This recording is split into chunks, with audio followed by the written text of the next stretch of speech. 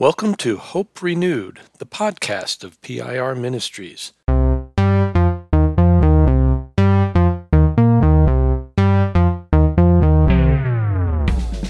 Thanks for connecting to Hope Renewed, the in-depth podcast about pastoral renewal and restoration. I'm Tom Jameson, and along with co-host Sean Nemechek, we explore the issues and challenges pastors face and help cultivate a renewed hope for healthy ministry lives. Well, it has been called the innovation that has changed the world and the great wasteland of our generation, connecting us closely and dividing us deeply, a builder up and a terror down, a forum of hope and a weapon of hate. I'm talking, of course, about social media, and whether you're for it or against it, whether you embrace it or ignore it, the reality remains it is now a fact of life and therefore a fact of ministry. So, how should a pastor engage with social media, if even at all? What are the particular dangers and pitfalls? And most importantly, how might God be moving his redemptive work forward through such an unlikely means? That's our question today on Hope Renewed. Yeah, Tom, Doug Burch is our special guest, and I've interacted with Doug a few times on social media, and I just found him to be one of the most pleasant people to talk with and now, chat with. You don't hear that together, social media and pleasant. That's exactly. And so I thought we need to get this guy on to talk about his new book. Doug is a co-pastor at Evergreen Foursquare Church in Auburn, Washington, and author of Posting Peace: Why Social Media Divides Us and What We Can Do About It. He earned a D.Min from George Fox Evangelical Seminary with his dissertation research focusing on social media. As a former newspaper columnist and talk show radio host, Doug has produced and hosted over 1,200 Christian radio broadcasts. He's the producer and host of the Fairly Spiritual Show, just a fun little podcast. So Doug Burch, welcome to Hope Renewed. Thanks for having me. This is my pleasure to be on the show. I want to say, Doug, we're not at all intimidated that you have a degree in journalism and experience on the radio. Well, yeah, anybody can get a degree. It doesn't necessarily mean that they know what they're talking about. And we all know that. But yeah, do not be intimidated. There are limits to my wisdom, and you will find them in this interview. Why don't we start by just having you tell our listeners a little bit about yourself and your ministry journey? Well, I was born on a farm. No, let me just give you like the simple answer. I am married to, and she is my lovely wife. I'm trying to think of what anniversary we're coming up on. I should probably learn that, but we have 4 kids, 3 in college, and 1 is still home with us for a freshman in high school. Like you said in the bio there, I co-pastor a church with my good friend, Dan Behrens. And then I do this other stuff, I call it evangelistic stuff. It's stuff outside the church walls, from radio programs to podcasts to writing books to guest speaking, and just things that I feel God has called me to do. That's, I guess, the short take of who I am. The book that we're going to be talking about today is Posting Peace. It's a fun little cover. Just looking at this, is covered with all these angry emojis, and it's a good picture of what social media can feel like sometimes. What led you to write this book? Well, I think everybody listening realizes that social media is getting more divisive. At least that's the way we feel. And then often we found ourselves in these situations where we get pulled into arguments, conflicts, divisions, where we're not even trying to fight with anyone. We're not even fighting, but somehow we get thrown into that fight. So for me, it was kind of this idea of, I want to figure out why this is. Is the technology making us divisive? Are we just becoming more divisive people? And so I did a bit of research on this, doctoral work. And one of the biggest things that I didn't take seriously is how much social media, internet communication changes the way we communicate. Mm-hmm. And I think that's very important to realize, because sometimes we can just think, oh, people are just more jerky now and ruder now, and it's a sign the world's ending and those sorts of things. But actually, the technology itself is bringing about aspects of humanity that can be really terrible. It also brings out great aspects. This isn't just a book about all the things that are wrong with social media and just become Amish and avoid all technology. But it is talking about we must be aware of how this technology influences us and actually turns us into different people. So that's the main focus of why I decided to write it.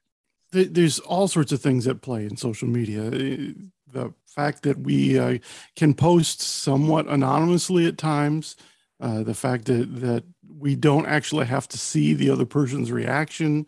What are some of the factors that contribute to social media just being a volatile experience at times? Well, I talk about a lot of different issues, and some people would be familiar with, and I give some research to that. One, I'll use a theological term. It's a disembodied or a non-incarnational environment where you don't abide with people in the flesh. And we all know the impact of that at some level, that when we're not seeing people in the flesh, we tend to dehumanize them. We all know that from driving a car, right? Where suddenly someone cuts you off, and depending upon how Christian you are, you respond to them in the appropriate manner, a polite honk, or if you're less redeemed, other expressions as well. That reality, we wouldn't do that to someone who could talk back to us, who was in the room with us. One of the jokes about this is, have you ever been on an online town hall? And they call them town halls, but anything online is not a town hall by definition. Because in a town hall meeting where you're all in the same room, if the guy next to you says something really terrible about you, just horrible, you could punch him if you wanted to. You could just look over at him and punch him in the face. Now, you shouldn't do that, but they don't talk that way when you're in the room because there's more of a consequence to this behavior. You know, online, we can be anonymous. We don't have to get the responses from people. We don't have to abide with them in awkwardness after we've said our extreme thing. So there's that reality. There's other deeper realities of that. In these disembodied environments, we can't get a lot of the cues that help us reconcile and deal with conflict. One of the perfect examples is even facial expressions. Can you guys think back to the first time as a kid you said something and you realize it hurt another person? Like, think back to that memory, the first time you said something. I bet you in that memory, it's not just about how they responded back to you, it's their face. You saw their demeanor change. You saw their shoulders slump. You saw that you had done something to hurt this person. Well, on social media, most of our arguing is not visual, it's written.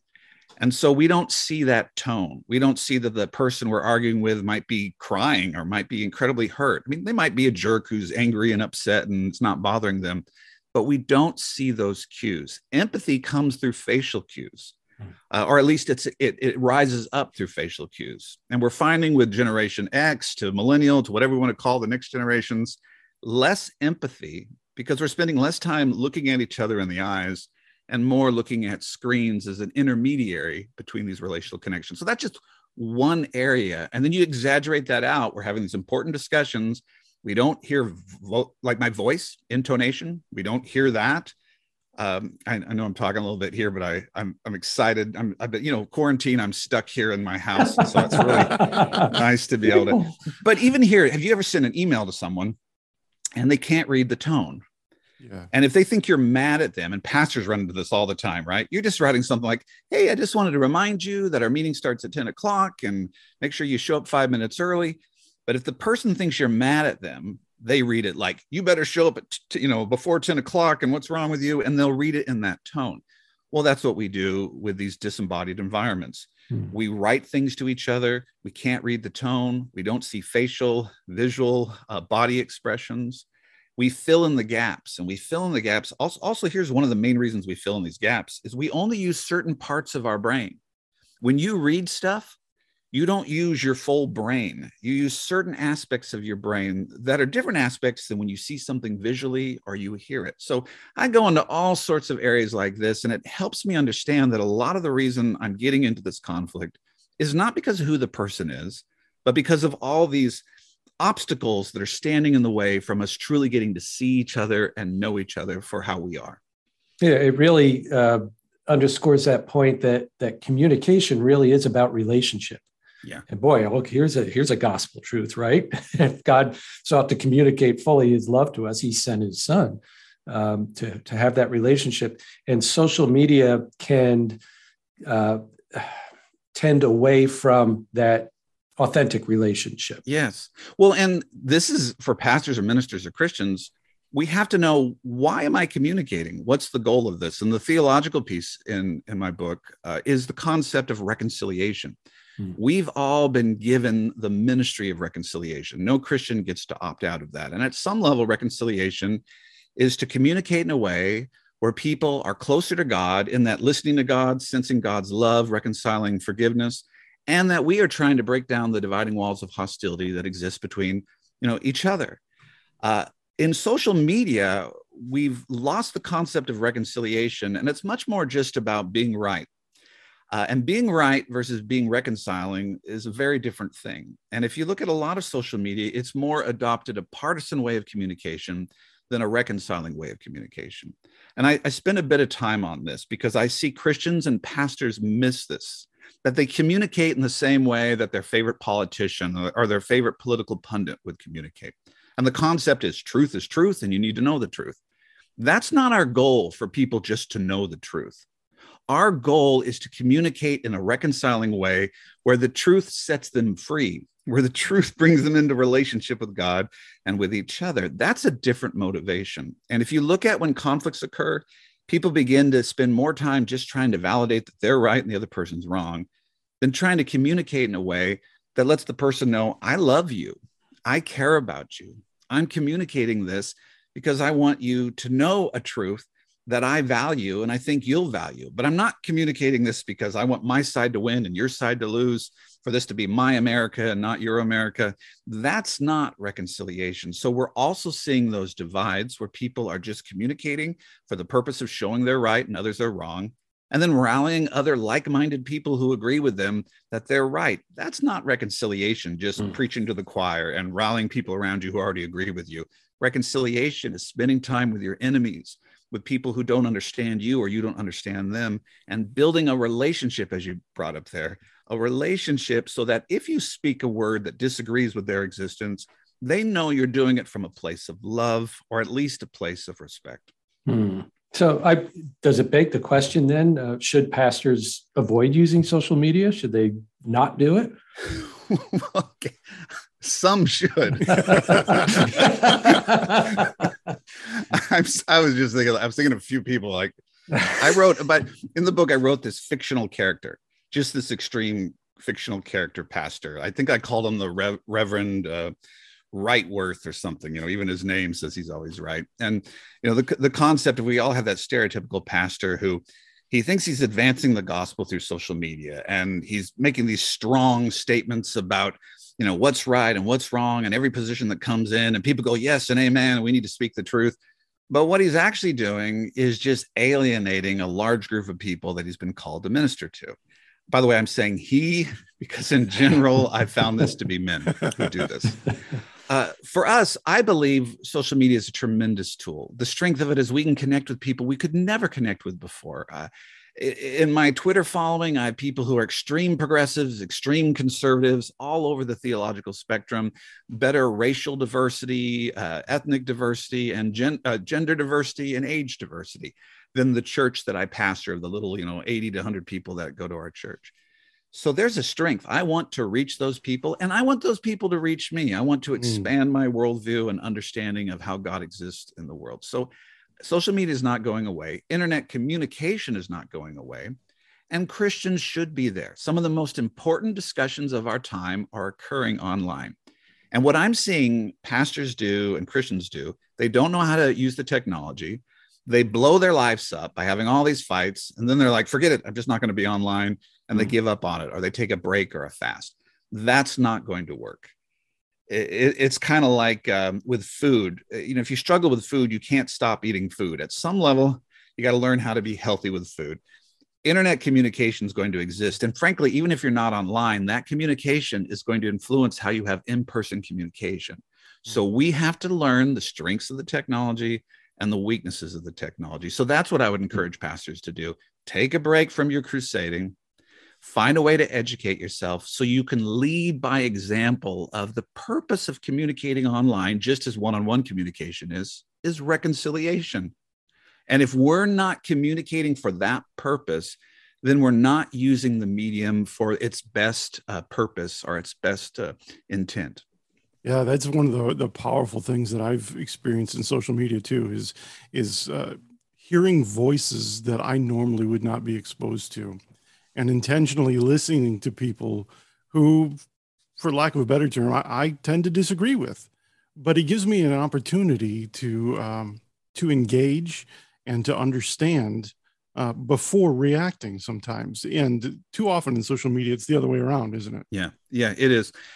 Here's one of the biggest things that I'm excited about in the book, and it's a little deeper concept, but this has radically changed how I look at the world. One of the reasons we don't reconcile online is because we don't have to. And I'm gonna point this out. Think about, let's say, way in the past, even before automobiles, before the car. How many people did you have that you could interact with on a daily or weekly basis? Social networks have been around long before the internet. What was your social network before the car? Well, it's places within walking distance. Maybe if you hook up the wagon or, ride the horse somewhere, but even that's going to be very limited of how far you travel.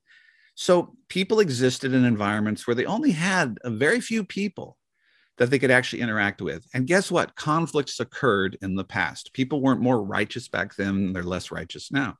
But if you got in an argument with your neighbor, you had to learn how to reconcile at some level. You had to learn how to abide together, because if you didn't, that's one less person. So now you interact with 4 people in your neighborhood instead of 5 people. There were maybe 2 or 3 churches in your city, depending upon where you are, right? If you struggle with that church and that pastor or someone in the church, if you leave that church, what are you going to do?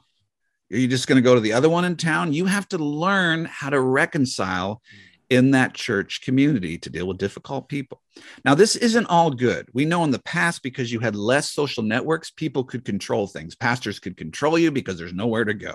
A neighbor could be a real jerk that everyone had to work around, because if you didn't get right with that neighbor, you were, ostracized from your community. So here's the strength of the internet, and every technology is like this. The strength of the internet is it allows us to have more relationships than ever before. It extends our capacity to want human connection and relationship. That's good. But as it extends our capacity, it also weakens the capacity it extends. It weakens our ability to connect with people, because we have so many options that if I get in a conflict with someone, I can just unfollow them, mute them, delete them, and find another 100,000 people that I can interact with. If I don't like what's going on in our church, I can just Google what I want and find, 100 or 1,000 different expressions of the church. If I don't like what my neighbor's saying, I don't ever have to interact with my neighbor, because I can form myself in a community of like-minded people who have the same politics, have the same theological convictions, have the same sports convictions, and I can just abide with them. So what you're saying is we are segmenting into ideological similar groups, but we're not learning how to be diverse, learning how to have different opinions in the room, learning how to go through a conflict. And I think that's one of the primary reasons we're struggling with social media, because we don't have to reconcile. As soon as we disagree, as soon as someone doesn't serve my needs, I move on to someone else. That's not how you treat important relationships. That's not how you treat a marriage. That's not how you treat your kids, our family, our close friendships. But that's how we're treating our connection with humans. And you can see how that's hurting us as humans, that we're not learning how to abide with each other in love through a conflict. Mm-hmm.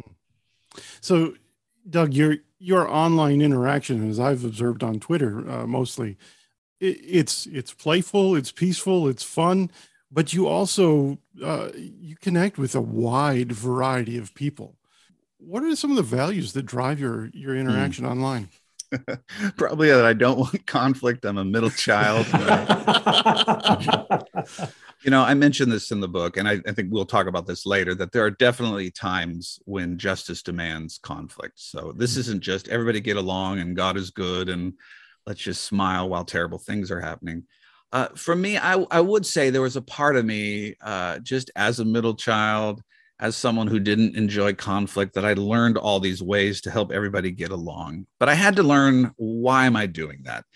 If I'm doing that just because I don't want to feel the pain of conflict, then that's not really a great motivator. I'm actually processing people for my own pain. I'm trying to get them to get along because I feel bad when they're in tension. However, I did learn some tools on how to reconcile, how to connect with people. And so in my best days, I'm hoping that what I'm doing is that my goal is for people to know that I value them and love them. And people say, well, that's ridiculous with a stranger online. But I want to treat every person as if they were someone who came into the church that I pastor. When someone comes into the church that I pastor, the first thing I don't do at the door is say, what are your views on the Trinity? And what's your view on salvation? And who'd you vote for? Regardless of where they're at. And Jesus is pretty clear on this. Even if they're an enemy of the gospel, I'm called to love them, to bless them, to do good to them, to lend to them, and not expect to be repaid. That's how we're supposed to treat our enemies. So online, I want that same spirit. So here's just a simple, I don't put a lot of rules in the book, but there's practical things at the end of each chapter of how to process our own life. I know with pastors, you can't tell them how to live their lives, so they're going to do their own thing anyway. But I would ask anybody listening to this, your first interaction and your last interaction are incredibly important with a person. My goal is that my first interaction, they would know that I care about them and love them and that God cares about them and loves them. Now, I might not say those words, but in the spirit in which I approach them, I'm approaching them with that matter, in that manner. What I'm seeing, what we're normalizing, and Christians are doing this, their only interaction with someone online, a stranger, is just fighting, ridiculing, shaming, winning an argument for the sake of that relationship. That's not my first goal. So that's their first interaction with that person. And often it's their last interaction because they fought and they went their own ways. My goal is my first interaction is to build some sort of relational equity where they know that they can trust me not to harm them or hurt them. My first interaction and my last interaction. So that influences me online. I try to be who I am. I'm irreverent. I think about silly things. In order to exist in this world, I have to tweet everything I think. So I send all kinds of weird stuff out there. But if someone starts interacting with me in a conflict, my first goal is not to be right. It's to be reconciling. So to be reconciling, they need to know that I value them as a person. So I will back away from trying to argue a point and more asking questions. Because here's a perfect example. As a pastor, sometimes people see pastors as just terrible people. They've had bad experiences with pastors, and I'm a symbol of that. Mm-hmm. They don't see me. They see me as a representation of everything that's wrong in the world. So their first interaction with me might be an attack. And it feels like an attack on me. But what they're really attacking is all the relationships they've had with pastors. Instead of getting defensive, I need to validate that attack in this sense. Say, I notice you're mad at me. What's going on? What are you upset about? And thanks for sharing that with me. Is there something else that bothers you about that? Or I'm sorry that happened. I really care about that. I really do want to know more about your experience. Not trying to process them, not trying to change their mind. And what you'll find is when you respond positively to someone, two things will happen. Either they'll just kind of go, oh, I'm sorry, I'm just upset. And you'll see them de-escalate because you've humanized the situation. And once it's de-escalated and it's humanized, then you can have a connection. For other people, they don't want it to be de-escalated. They don't want to see you as a human. And then they start doing things that we would call like trolling. And just now I know this is a person that's not safe, that they're sinning against me. And I don't want to keep them sinning against me. So my goal isn't to ridicule and shame them so they can sin more publicly and retweet them so other people can hate on this person. My goal is to keep them from sinning. So I'm going to hand them over to Satan. I'm going to hand them over to their own devices.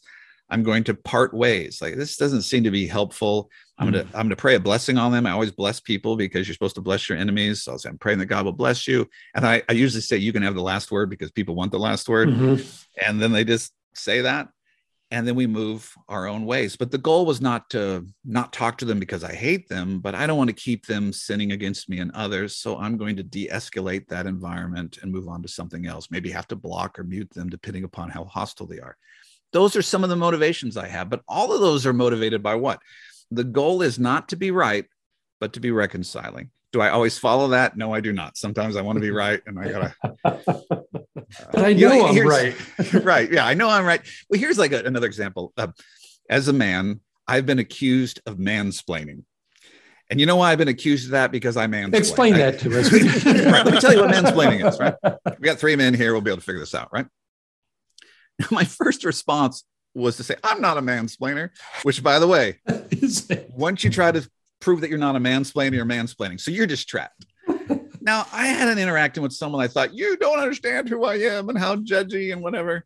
But I learned if my goal is to build relationship, and maybe even I was right, I probably still think I'm right inside, but just the goal is, I'm sorry. I'm sorry. Clearly to this person, I'm a mansplainer.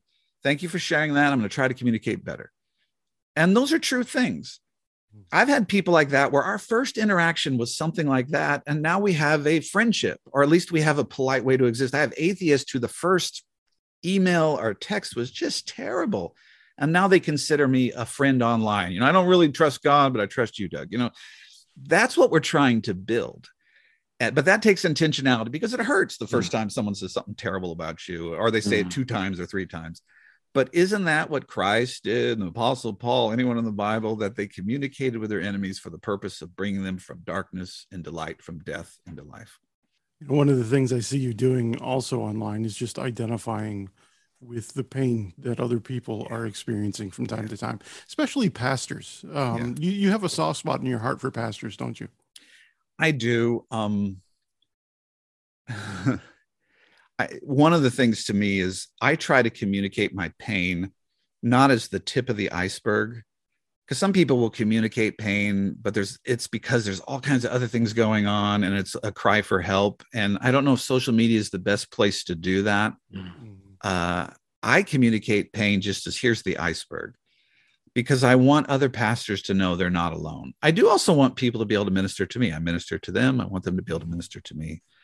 But there's all these fictions or expectations about what the church should be or what pastors should be that aren't the reality of who pastors are. And pastors are afraid to share what they're actually going through. For instance, the majority of churches are small churches, and that even the term that they're small churches, they're not small, they're normal sized churches. If the majority of churches are a certain size, that's not small. That's just what a church is. But you have the majority of churches, 90%, the statistics under 200, and everywhere they go, every conference they go to, every book they read says, you need to break out of this reality. You need to become something else. You need to get past the 100 barrier, the 200 barrier, whatever it is. And what those books are doing and those church growth experts are doing, even if they have great intentions, I'm not saying these are bad intentions, but they're creating self-hate among pastors, that the majority of pastors feel like they're not doing it right. If they just did it right, they wouldn't be this small expression. If they just did it right, they wouldn't be stuck here. So the majority of our pastors are taught to hate the expression that they will spend the majority of all their life ministering in that context. It's the concept of like growing pumpkins. I go to the state fair and there's these giant pumpkins. If you have a state fair where there's always this huge pumpkin that someone grows, it's amazing. It's giant. It sets the record. But it would be foolish to say this is what your pumpkin should look like if you grow a pumpkin patch, right? A pumpkin patch, a normal sized pumpkins look a certain way. Mm-hmm. But we've lived in a culture where we're platforming giant-sized pumpkin pastors. We're telling everybody to be that. We're hiding and suppressing our pain. And then as a result, pastors have nowhere to go with it. And you also know for pastors, there's less safe places, because if you share your hurts with the church, part of your hurt is the church. And it takes so much effort to pastor the hurt that you just shared. Well, Pastor, we know your hurt. Tell us what's wrong. And it takes so much work that you don't have a safe place there. Often you don't have a safe place denominationally. You see who's platformed, who's promoted, who's respected within your denomination. So for me, there's an incredible isolation for pastors. So for me, I want every pastor to know, I believe that God has called you and equipped you, and that he has a vision and a purpose that you have that you want others to value and respect and to partner with. Mm-hmm. Instead of giving them a new vision, a new path, something I want them to do, I want to be a safe place where they can share the vision God has placed in their heart. I can validate it and say it has value in the doing. That what you're doing right now has value versus what you're doing now may have value if you have the right outcomes. How many pastors are living in that context where they're doing things that are making them miserable, hurting themselves, hurting their family, And yet they're doing it for a future outcome that might never happen. And even if it does happen, it's not going to satisfy them. So that's the area from my heart, besides all this other stuff I'm talking about, is I want to encourage pastors that what they're doing has value in the doing, and that they need places to be honest about who they are and the cost of ministry. So yeah, that is a passion for mine. We'll get back to Posting Peace in a second, but I just want you to share a little bit about your other book, where you describe yourself as somewhat of a reluctant pastor. Yeah. Tell us about that a little bit. And by the way, by the way, I'm not writing books to make money. There's no money in it. This is not a bestseller. I wanted to make a few bucks. That's not happening. I think it's a good book. People who read it enjoy it, but getting people to read something, particularly people don't read books that are about how to look at our own lives. We love to read books that are about what's wrong with them.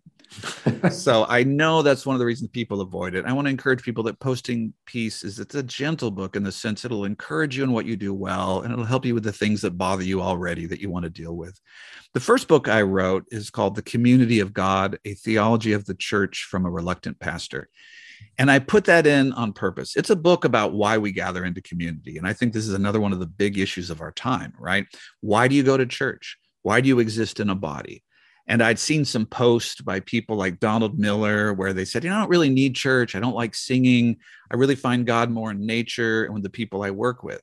And I realized this person doesn't understand why we exist in community. But I wanted people also to know I'm not just one of those guys who loves going to church, loves small groups, loves being in community. So I'm telling you to do what I love. I don't enjoy community. I've been called to be a pastor, but I am very much a reluctant pastor. I will stand before the congregation and say this. I didn't go into ministry because I want more friends. I don't want more friends. If I could spend my time, I would spend it safely with my wife and my kids, and we'd go on hikes, and I'd write books where people paid me lots of money. That part has not happened, but I would just be in isolation. And then I'd come down from the mountain, I'd give my message, and I'd go back to my isolated community. But that's not healthy. To be human is to be in community. And being forced to be in community has made me more human. It's helped me understand my God, who is community, one God, but Father, Son, and Holy Spirit. The only way to understand the fullness of God is to be in community. The only way for me to understand who I am, because it's not good for man to be alone, is to be in community. But I will tell you, even as I'm saying these words, I still don't want to be in community. My first inclination is to not want to walk through those doors and to interact with people that can hurt me, reject me, harm me, and ridicule me. And by the way, this last year has been, for any pastor, it has been terrible. I've had so many people leave our church that I thought would be there forever. Because, we took COVID very seriously. And so we did lots of precautions, and we weren't a kind of church that was political, but still people were like, nope. If you're not going to meet together in person every week, then we're not going to have anything to do with you. That kind of stuff broke my heart. And I don't want to go back into that environment and have my heart broken again. But that's how we understand the love of God, through abiding in community. So that book is all about, a theology. It helps pastors. Why do we gather into church? Why are we in small groups? For me, you need to exist in a community that's large enough to be annoyed with somebody, but small enough to have intimacy. If it's just all your friends who left a mega church now hang out together, that's not a church. At some level, it can be in your house. It can be a hiking group, but at some level, it better be a group where there's people there that annoy you, people there who don't know the Lord, and then also people that you can connect with. And then whatever that is, I'm okay with the diversity of that. But to be a Christian is to be in community, because Christ is in community. We are the body of Christ. We are the church. And so Christ in me is going to want to gather with other people. So if I'm not gathering with others in a consistent way, I'm not allowing Christ to be fully expressed through me. So, but do I want to do that? No. So here's that part of me that has that issue. So it very much is the theology from a living in Romans 7 there, the very thing. Huh? That's right. Yeah. It doesn't get easier too. Like, we lie to pastors in that. We just tell them it doesn't get easier. And in fact, I think emotionally sensitive pastors burn out, and they get used up and they get thrown away. And also, if there's certain church structures that burn up pastors where they have no authority and they're voted in and voted out. So what happens is some of the pastors who remain are kind of not very emotionally connected. They're kind of bitter and harsh, and they tell you how to be, and you should just develop thick skin. And I wanted people to know this. You don't develop thick skin. You have the skin that you have. I cannot make my skin thicker. So I had to structure the church around my strengths and my weaknesses, and to let the church know this is as best as I can do. And if you love me, you'd understand that. And if you don't love me, this is a terrible relationship. I'm not going to just do things from expectation. Here's your pastor. I co-pastor because I can't pastor alone. I want to do that in community. We have limited interactions with people. I don't meet with people all the time because it would burn me out. The people who love me understand that and know that. So I think we need to broaden the definition of ministry to include the identity of the pastor and allow pastors who are maybe more emotionally sensitive, who have some struggles in different areas, to be able to have a place for them, along with a guy where nothing bothers them and they've been doing it for 40 years. And, great, you exist, but let's expand the definition of what it means to be a pastor. I want to bring this back to our conversation on social media, then taking all of this, a pastor who feels that weight, who is struggling with the isolation or the pain, the hurt, and combining that with social media. What are the dangers? What are the pitfalls you see, particularly for pastors in social media? Well, here's one, and I think this works for everyone, and this goes along even with why pastors burn out. I'd ask everyone really practically to go back and look at your last 2 weeks of posts online. If you really want to get into this, look at your last month. Just see what you post. Now, I've said this to people, and this is not a gotcha moment. I'm not trying to make someone feel bad, but people will go, oh, that's tough. Why are you saying this? But here's what I'd like you to do. Go back to that last 2 weeks, the last month, and then say, if you died today, which pastors love to do that. If you died today, here's a pastor moment, right? If you died today, yeah, exactly, right? If you died today, would you want those posts to be read at your funeral? It's a very simple question. Now, some of mine are like, thought about a sandwich or something. I don't know. Do you want those posts read? And then the other question is, do those posts reflect the core of who you are? Or do they just reflect even the whole picture? Or is it just one part of you? Because this is what I find. Social media segments us into different communities, and it also segments our own personhood, where we begin to only communicate certain aspects of us. We all know pastors that when we meet them one-on-one in a pastor's group, they have diverse opinions. They talk about more than politics. They can actually be kind of nice and welcoming, and they can say something strong, but then they also recognize that you might not agree with them, and they'll communicate in a way that is welcoming. But online, they're not like that at all. And if you met them online, you would not connect with this person at all, because they just communicate about one thing. Every post is, whatever, vaccines, whatever it is. Every post is just one area. And it's not even about whether they're right or wrong in that area, but you're not seeing the full picture of who that person is. So for pastors, that's a great way to just have your social media presence match your in-person presence. Look at what you're posting. Does that show the core of who you are, what you love the most? And does it show a more complete picture of yourself? Even the idea for pastors who just use social media to preach at people. Do you want to be known as that, the preachy guy that just tells everybody what to do? Or do you want to be known as someone who listens? How many of your posts are just, hey, could you answer this question? I have a question. What are your guys' thoughts on that? How often do you facilitate discussion, and how often do you control discussion? That's important. If you want to go the next step, and I'm telling you something right now that none of your listeners will do. And if someone does it, please contact me. But no one's going to do this. But if each of us did this, it would change the world. Don't just do this yourself. Ask the people that you love, that you consider to be friends. Ask them about your social media presence. Ask them, are there things that you're concerned about in the way I communicate online? Are there areas where you think I could do a better job of communicating online? And by the way, if they give no answers, they're either afraid of you, or I don't know if it's really a friendship.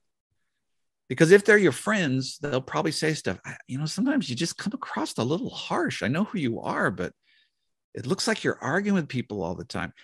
if we do that, we're going to see, are we truly communicating in a way that shows the heart of who we are? Because if our friends are afraid to talk to us, if our family members are afraid to interact with us, you can only imagine what's happening with strangers. So this to me is a practical way, a place for pastors to start. And then I also think, as pastors, we're supposed to model reconciliation. And what are we modeling? If everybody did like we were doing, what would the world look like? And those are the kinds of questions that I ask myself online. Whether you're a pastor or not, I think they're valid to ask. It almost sounds like a learning to have a social media self-awareness, using the tools that we use for self-awareness. Well, this is one of the problems with social media. Marshall McLuhan, I use him a bit in my book. He's a technological theorist, popular in the late 70s. And, one of the things that he talked about is social media, it extends a part of our human capacity, but as it extends that part of our human capacity, it also weakens it. And so it's why it's so dangerous, because at one level, parts of you that you really love and you're very excited about, and you get to express them. But if you don't see yourself clearly, the same things you're extending, you're also weakening some of it's weakened some of the core of who you are. You need somebody else to come in and to shine a mirror and to help you see yourself the way you are, because it becomes a distorted image of who you are, and it only becomes more exaggerated over time because it's non-relational. It's just me on myself doing my own stuff. So we've talked a lot about the importance of reconciliation, and I'm completely on board. I think that's so needed right now. Are there times where it's necessary to stir things up a little bit? Yes. And I put in the book, and the one area where people got offended with me, they'll say, I like all the book, but I don't like that section where you talk about your own privilege. And by the way, I think I know who I'm talking to who gets offended with this. I'm writing this book about reconciliation, peacemaking, but I also realized I am a white middle-class male. And I might at some level be writing in a way based on my own privilege, because the biggest issues of our time really aren't impacting me the way they're impacting other people. So that's why I'm very careful not to say, you need to only talk this way, or you only need to do this interaction, because we each have different callings, purposes, and assignments. The reality is injustices demand conflict. And the big illustration that everyone uses is what? Jesus turned over tables, right? And so I do a whole chapter on that, of Jesus turning over tables. I would say if you're only known for turning over tables, you're not really modeling Jesus. Jesus turning over tables is powerful because it seems different to his nature on earth. It's surprising. The idea of like, well, Jesus turned over tables, I'm going to turn over tables. Are you also known as loving? If you're not known as loving, then turning over tables is really not going to point people to Christ. And some people are like that. Every day they come up to you and they're waiting to turn over your table. At the same level, though, why did Jesus turn over tables? For the purpose of reconciliation. In the temple, what's happening there? That foreigners are traveling from long distances. The poor as well are trying to give offerings. And in this context, for the foreigner, they have to exchange their money into the temple currency in order to give their offering. And so the exchange rates are really terrible for those foreigners. What is that doing? That's keeping people from communicating with God. It's creating division and separation. So Jesus turns over the table to try to bring intimacy in the sense of the foreigners, to bring them closer to him, and also to remove the dividing walls of hostility between the money changers, between the foreigners, between the temple. And it's the same thing with the dove. And if you even look at, the dove is for what the poorest person could give as an offering. The Bible even goes further than that in the Old Testament, says, if you don't have money for a dove, you can give sort of a grain offering. Well, I think what was happening in the temple at that time is that they were requiring people to give dove offerings where they shouldn't have had to give a dove offering. Those who are running the temple are saying, well, you got to give something. The Bible even gives an exclusion that if you are poor and you can't afford a dove, then you can give some sort of a grain flour offering. So he cast out the dove merchants. And I think it's more than just you need to sell these doves at a legitimate price. He's getting at a bigger picture, that you are forcing the poor to do something they should not have to do, and you're keeping them from intimacy with God. So the same issue with social media. There are issues of our time where the poor are being given expectations that the rich don't have, burdens to carry that the rich don't have. And we need to turn over tables because it's separating their ability to connect with God and our ability to love one another. There are racial issues that are causing divisions and divides and hurting the ability for people to come close to God and close to one another. We need to turn over those tables. So that idea of justice demanding conflict, it does demand conflict. And I'll give you one illustration for this. So in a pastor's group I was in, there was a meeting about racial, it was just a meeting about racial understanding. It was after one of these terrible events where there was police mistreatment of a Black man, and then the issue of that there's some injustice within our systems. That was the purpose of the meeting. And one of the members was calling people to that event, and a white pastor in the group wrote to me in my experience, a very kind of clueless understanding of racial complexities in America. He's a nice guy. He loves God, but it was one of those that was really discounting what's going on.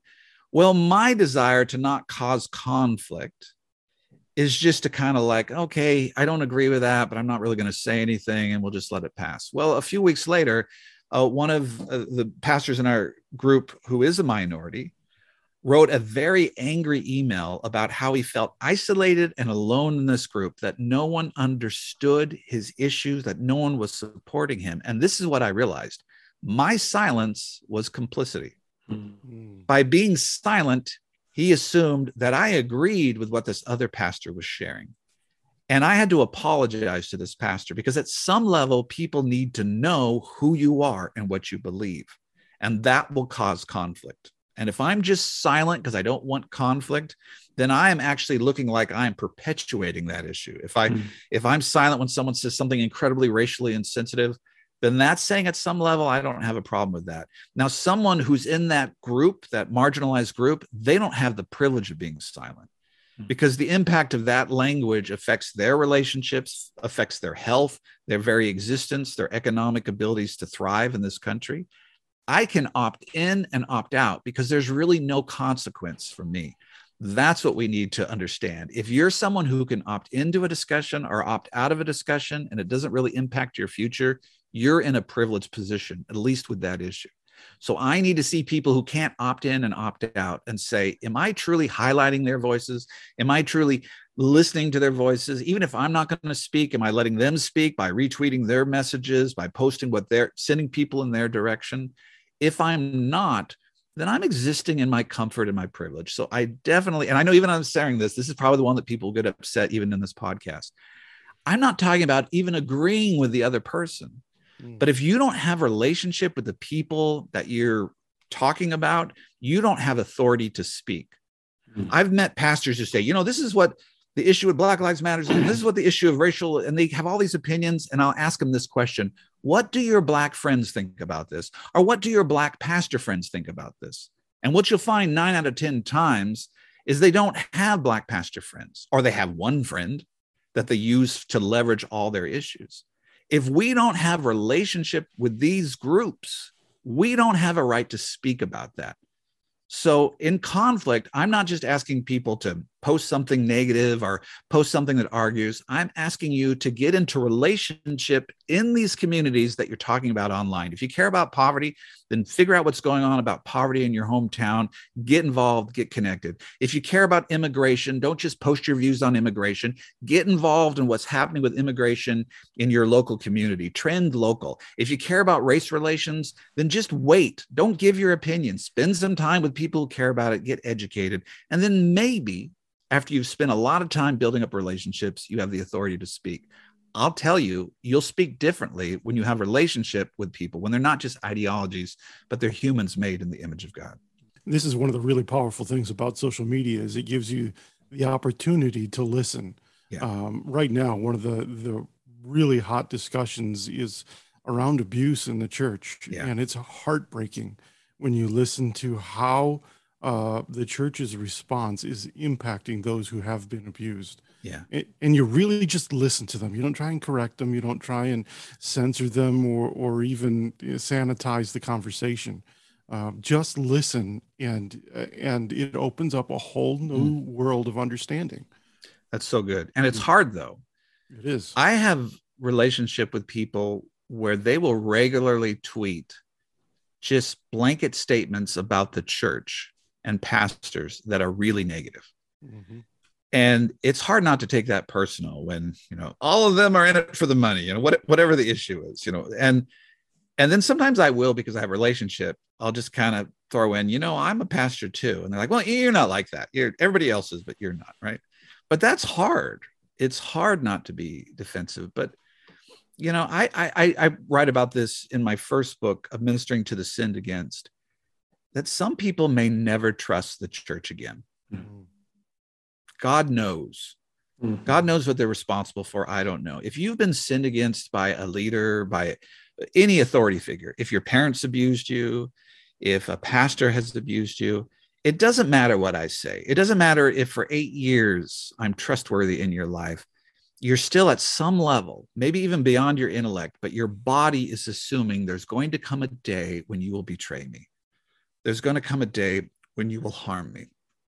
So can I ever expect from that person a mutual submission, or expect that they'll let me lead them as their pastor, or they'll just do it because, trust me? I can't expect that. My goal is to love them and to open up the doors to the community of God that they can enter, but understand they may never enter, or when they enter, they may run right back out, and not judge them, but thank them. Hey, thank you for being here. I think the church needs to be a safe place for abused people. And the only way we're going to be safe is to allow people just to be broken in our presence, to allow them to weep with no answers, to allow them to be angry without trying to explain away that anger. As you know, there's many areas where the church must repent. And I don't think the church has taken this seriously, the level of abuse. And here's the one for pastors. I know some of you pastors have been abused as well. And that's what's hard, because you've been abused by people, but you don't really have any voice. I had a friend of mine from many years ago whose son was sexually molested by someone in the congregation, destroyed him. But he can't talk about that, even because when he talks about that pastors can be abused or their families can be abused, he just gets into this huge area of people who are angry with pastors. So humans can abuse each other. Church councils can abuse pastors. Other pastors abuse pastors. And definitely pastors have abused and harmed people in the church. We have to, as you said so well there, it's ask questions that allow people to speak, love them and accept them, and also just admit that you don't know. Christ knows. Christ knows what it's like to be abused. At the cross, he shared in the fellowship of our suffering. He knows what it's like to be sinned against, to be spit upon, to be defiled, to be abused. So the cross is not just about forgiving us of our sins, but it's identifying with the sinned against. And so we can point to Christ and say, Christ does understand how you feel. But as you said there, I just don't think I have authority to demand anything from someone. Instead, to thank them that they would allow me to be a part of their pain, and that they would even trust me with their stories. So listening and asking questions is huge. And how instructive that is for not just posting on social media, but every aspect of our lives, every interaction that we have. It's choosing that posture of humility. Amen. Well, you know how hurtful it is when you share something with someone and they don't understand how painful that is. Mm-hmm. Like even well-intentioned pastors, right? Where you share something, they say, oh, I understand. And they give you an illustration of their own life. And I might've just even done that. I don't even know, but they give an illustration of their life. But then as they're talking to you, you're like, you don't understand me. You don't know me. And then the nature is you just kind of have to just find a way to end the conversation. But it's almost more alienating than never sharing at all. Because you finally share your hurt. And this is not just with abuse, it can be anything. You share how the struggle in your marriage, and the other pastor goes, oh yeah, I know it's struggle in my marriage, but they don't. And I think we need to admit that as humans, that we are far more different than we realize. Biologically, our histories, our nature, our nurture. And if grace would be used for anything, grace could be used for this. That grace says fundamentally, I don't really understand how other humans walk through this life.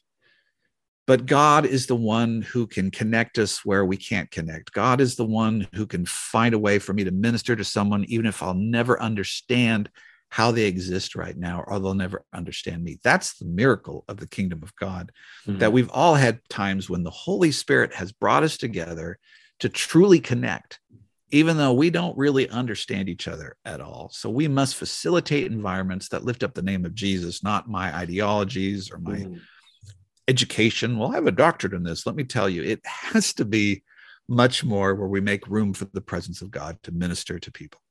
Amen. Amen.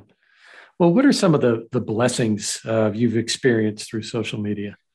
Well, this would be one of them, wouldn't it? I don't think we would know each other outside of social media. I've gotten to just see, meet so many tremendous people. I've also gotten to see the hurts that people are going through that I didn't take seriously. Church abuse would be one. How women are treated within the church, things that I thought, growing up in the Northwest, some of these things I thought ended in the 50s. I know how naive that is. But then I'd be in some environments where I'd see this is the reality someone has faced. They have only faced environments where as a woman, their voice was never valued, or they've only faced environments where they were considered racially a second-class citizen. So that's been an incredible privilege to be able to see the church that God always sees. This is the thing that kind of gets us, right? Even with COVID, we've seen Christians act in a certain way where we're like, oh my goodness, is this how Christians act? And we get shaken. But God has always seen that. God has always seen the worst of humanity when he said things, love your enemies, do good to them, bless them, lend to them, don't expect to be repaid. So we're getting a perspective of what God already sees. So social media shows a lot of garbage, but then it allows you to see the world that God sees and the world that God loves.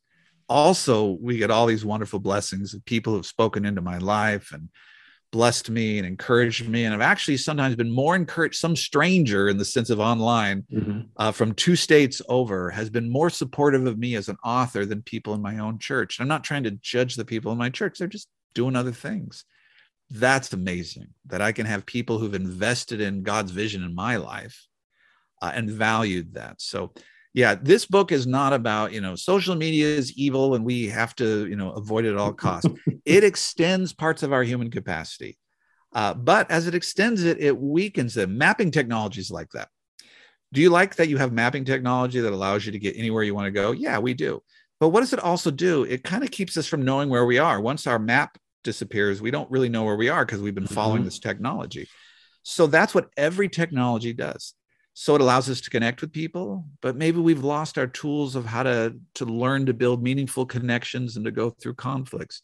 It allows me to exist with segmented groups.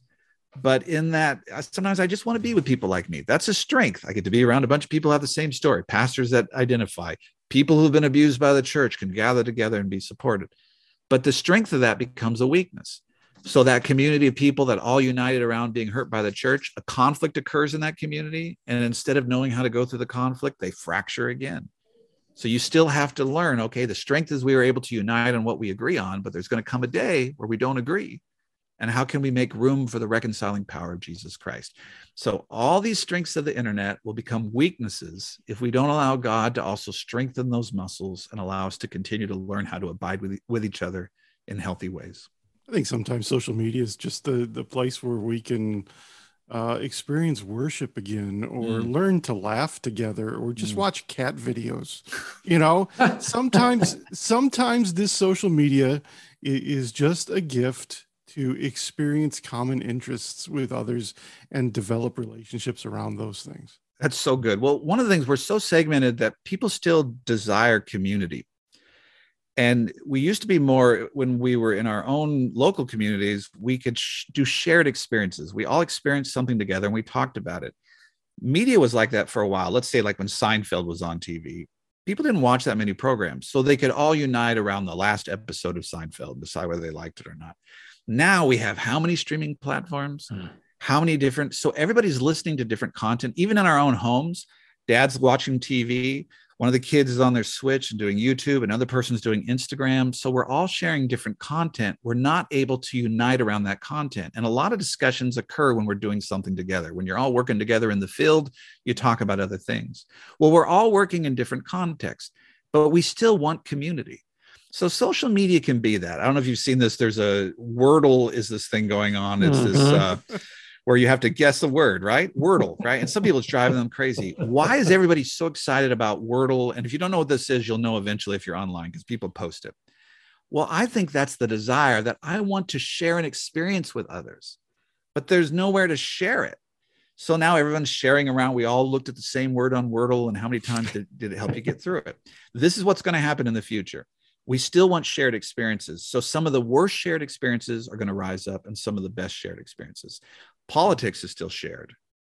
So we're still going to unite around that in some of the worst ways and some of the best ways.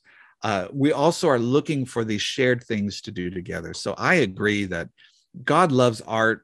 God loves music. And if you think I'm putting words in God's mouth, 1/3 of the scripture is written in poetry. Mm-hmm. Poetry is not what you communicate truth through if you want to make sure everyone knows exactly what you're saying, right? If you want to you didn't take a science class and say, I want you to study this poem, and then we're going to test you on it, on how to do the scientific method. That's not what you do. But God communicated truth through culture, through poetry had to be developed for Holy Scripture even to be written. And poetry is something that happens when there's luxury, when there's time to sit and ponder and wonder. That's the nature of God. God spoke through vineyards. Vineyards are what you create when everything's okay and there's peace in the land and you can plant some grapes and take some time. They're for celebration. They're for culture. And he communicates how Israel is this vineyard and how he wants us to become this vineyard. So that's another strength of social media, right? Where you can facilitate those things, the joy of humor, the joy of a video that we share. Someone took some time to do something that didn't, what's the meaning of it? The purpose of it? I don't know, but we need it as humans. And God values that. The scripture is full of those expressions. We certainly should have those expressions in our social media presence.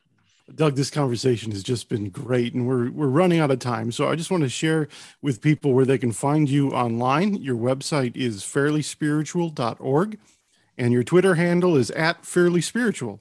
Yeah. I like the theme there. So we just want to close with the question we ask all of our guests. What words of hope would you like to offer to pastors and their families? I know for me personally, I felt incredibly alienated. I felt really hurt. And I just want for other pastors who you're feeling that way, I don't know who to trust. There's pastors groups I don't want to go to. There's denominational meetings I don't want to go to. I feel like some relationships have just abandoned me. So I want you to know that you're not alone if you feel like that. I don't think it makes you a bad person. It's how you feel. But I do want to remind you of this, that you've not been left alone.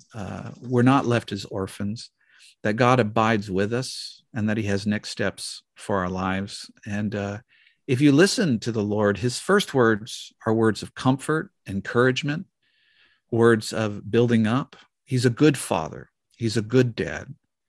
And I know my father's a good father, and he encourages me and he builds me up. And if he has something to say to me that might be a corrective, it only comes after I clearly know that my dad is for me. Your father is for you. He has given you the Holy Spirit to be able to walk daily in his promises. And I'd encourage you to take that next step. It's okay if you're just surviving. It's okay if you're just taking the next step. That's the strength you have. The harvest is ripe. The workers are few. Do your best. Other people can come into the harvest, but you just do what you can do and trust that the Lord will bless this offering, even if it's far more simple than you ever thought it would be. So be encouraged, fellow brothers and sisters in the ministry.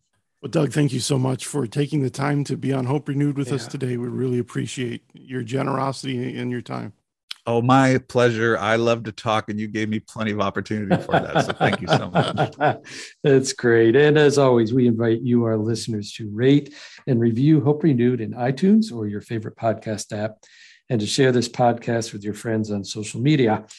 It's a great way to help us continue to bring hope to others. Thanks for joining us today. It is our prayer that the message of Christ's hope grows in and through you. PIR Ministries partners with God and the church in the work of pastoral renewal and restoration to cultivate new hope for healthy ministry lives.